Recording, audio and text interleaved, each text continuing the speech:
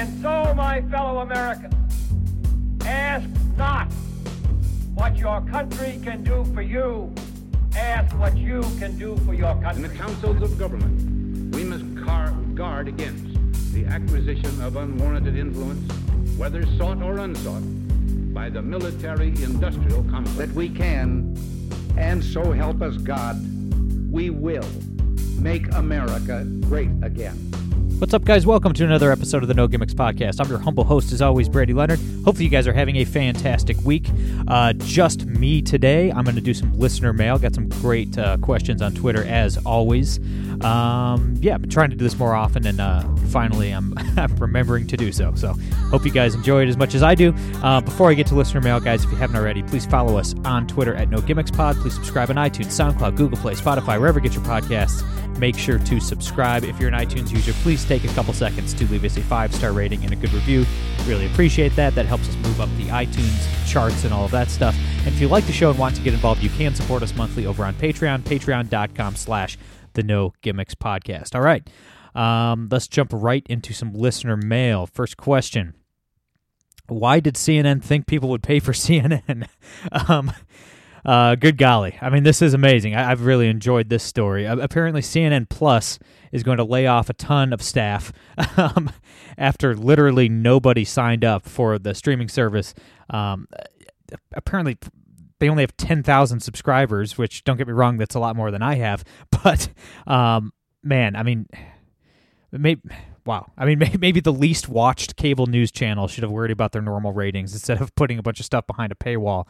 But apparently CNN's goal was 15 million subscribers. Not sure what consultants convinced them that they'd be able to get anywhere close to that. But I mean, their most watched show, it's like Anderson Cooper or one of those guys, or I guess they fired Chris Cuomo after all the sexual harassment stuff. But like they only pull like a million viewers a day in prime time. So I don't know how they came up with 15 million. But to put that in perspective, Peacock, which is NBC's streaming service, has 9 million paying subscribers, and NBC still lost $1 billion on the launch of Peacock. So 9 million was viewed as a failure by NBC, and CNN got 10,000. So it's just absolutely pathetic. But I mean, look, it's we're living in dark days, my friends. But this is truly a heartwarming story. Don't let anybody tell you there isn't any good news coming out from time to time. CNN, those guys, my word. What is your Mount Rushmore of female singers?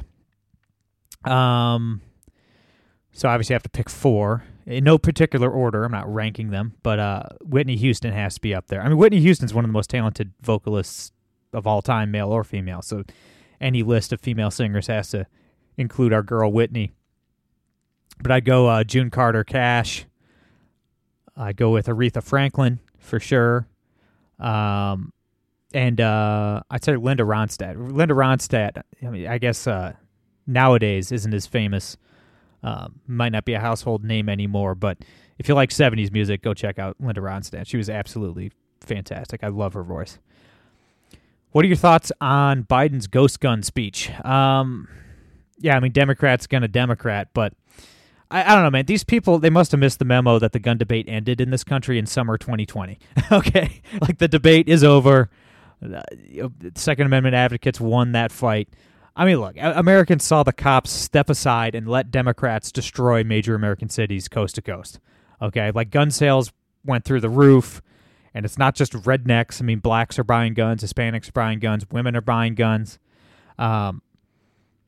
It was something like I believe it was like 44% of first-time gun buyers in 2020 were black, and African Americans make up less than 13%. It's like 12.9% of the American population.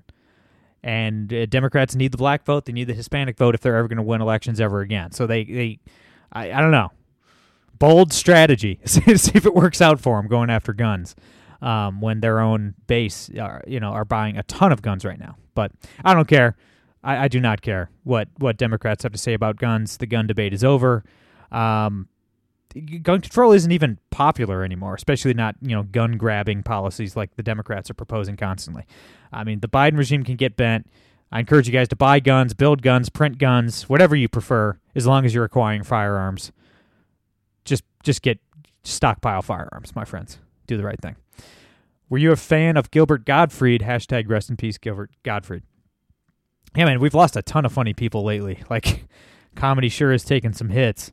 But yeah, man, he was a funny guy. If you haven't seen it, look up the entire thing. Norm Macdonald's funny here. They're all hilarious. But look up the Comedy Central roast of Bob Saget. Everybody does a great job, but Gilbert Gottfried was absolutely hilarious at that. Just look it up. If you haven't seen it, look it up. I'll post it on Twitter after the show comes out.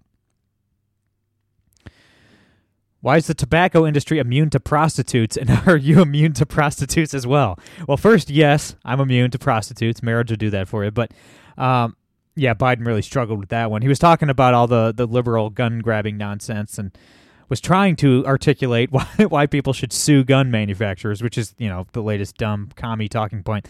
But what came out was that how crazy it would be if big tobacco was immune to prostitutes. So, great stuff. Look, nobody's taken my guns, certainly not an old man who can no longer speak English. Okay. My goodness. At least Obama was a formidable opponent, but this is just sad at this point. Are you a Ron DeSantis guy? Well, I mean, it looks like somebody hasn't been tuning into the show lately. Me and Nick Lindquist talked extensively about Ron DeSantis on Monday. Yeah, man, and I'll just to boil it down for you guys, like I do believe that DeSantis is the man for the moment right now. He's the right man for the job. He should be the next GOP nominee. And the reason for that is that he can do what maybe no one else can on the right. Just comparing him to Trump, which is what everybody's doing right now. He's smarter than Trump.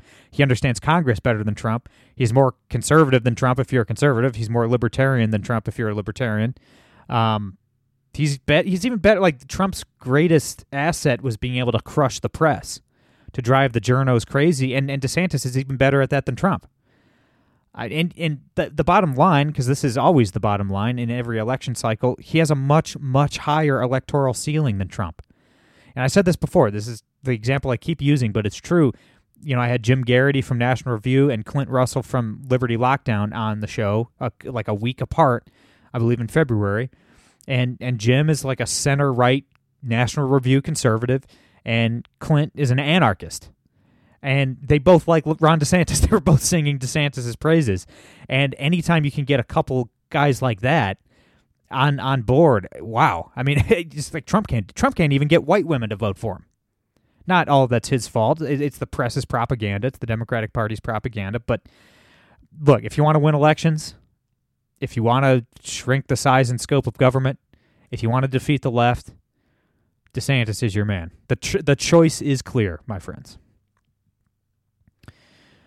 Are you a fan of anyone at the Blaze? Yeah, I don't think I listened to any. I'm not like a regular listener of any of the Blaze's programming, but yeah, they have a lot of good stuff. Like Steven Crowder's on the Blaze, and he hired the great Dave Landau, who's one of the funniest comics in the country. They're on the Blaze every day, so they're great. Eric July is fantastic. He's a libertarian. He's a contributor to the Blaze. He's a brilliant guy. I know a lot of libertarians hate Glenn Beck, but I've always thought Glenn Beck was a smart guy with interesting stuff to say. He's definitely like one of the, if you want to know where the political right is, where the conservative movement is, it's always good to check in on Glenn Beck, see what he has to say. Yeah, I mean they're good. They're a good company for sure. Definitely support them.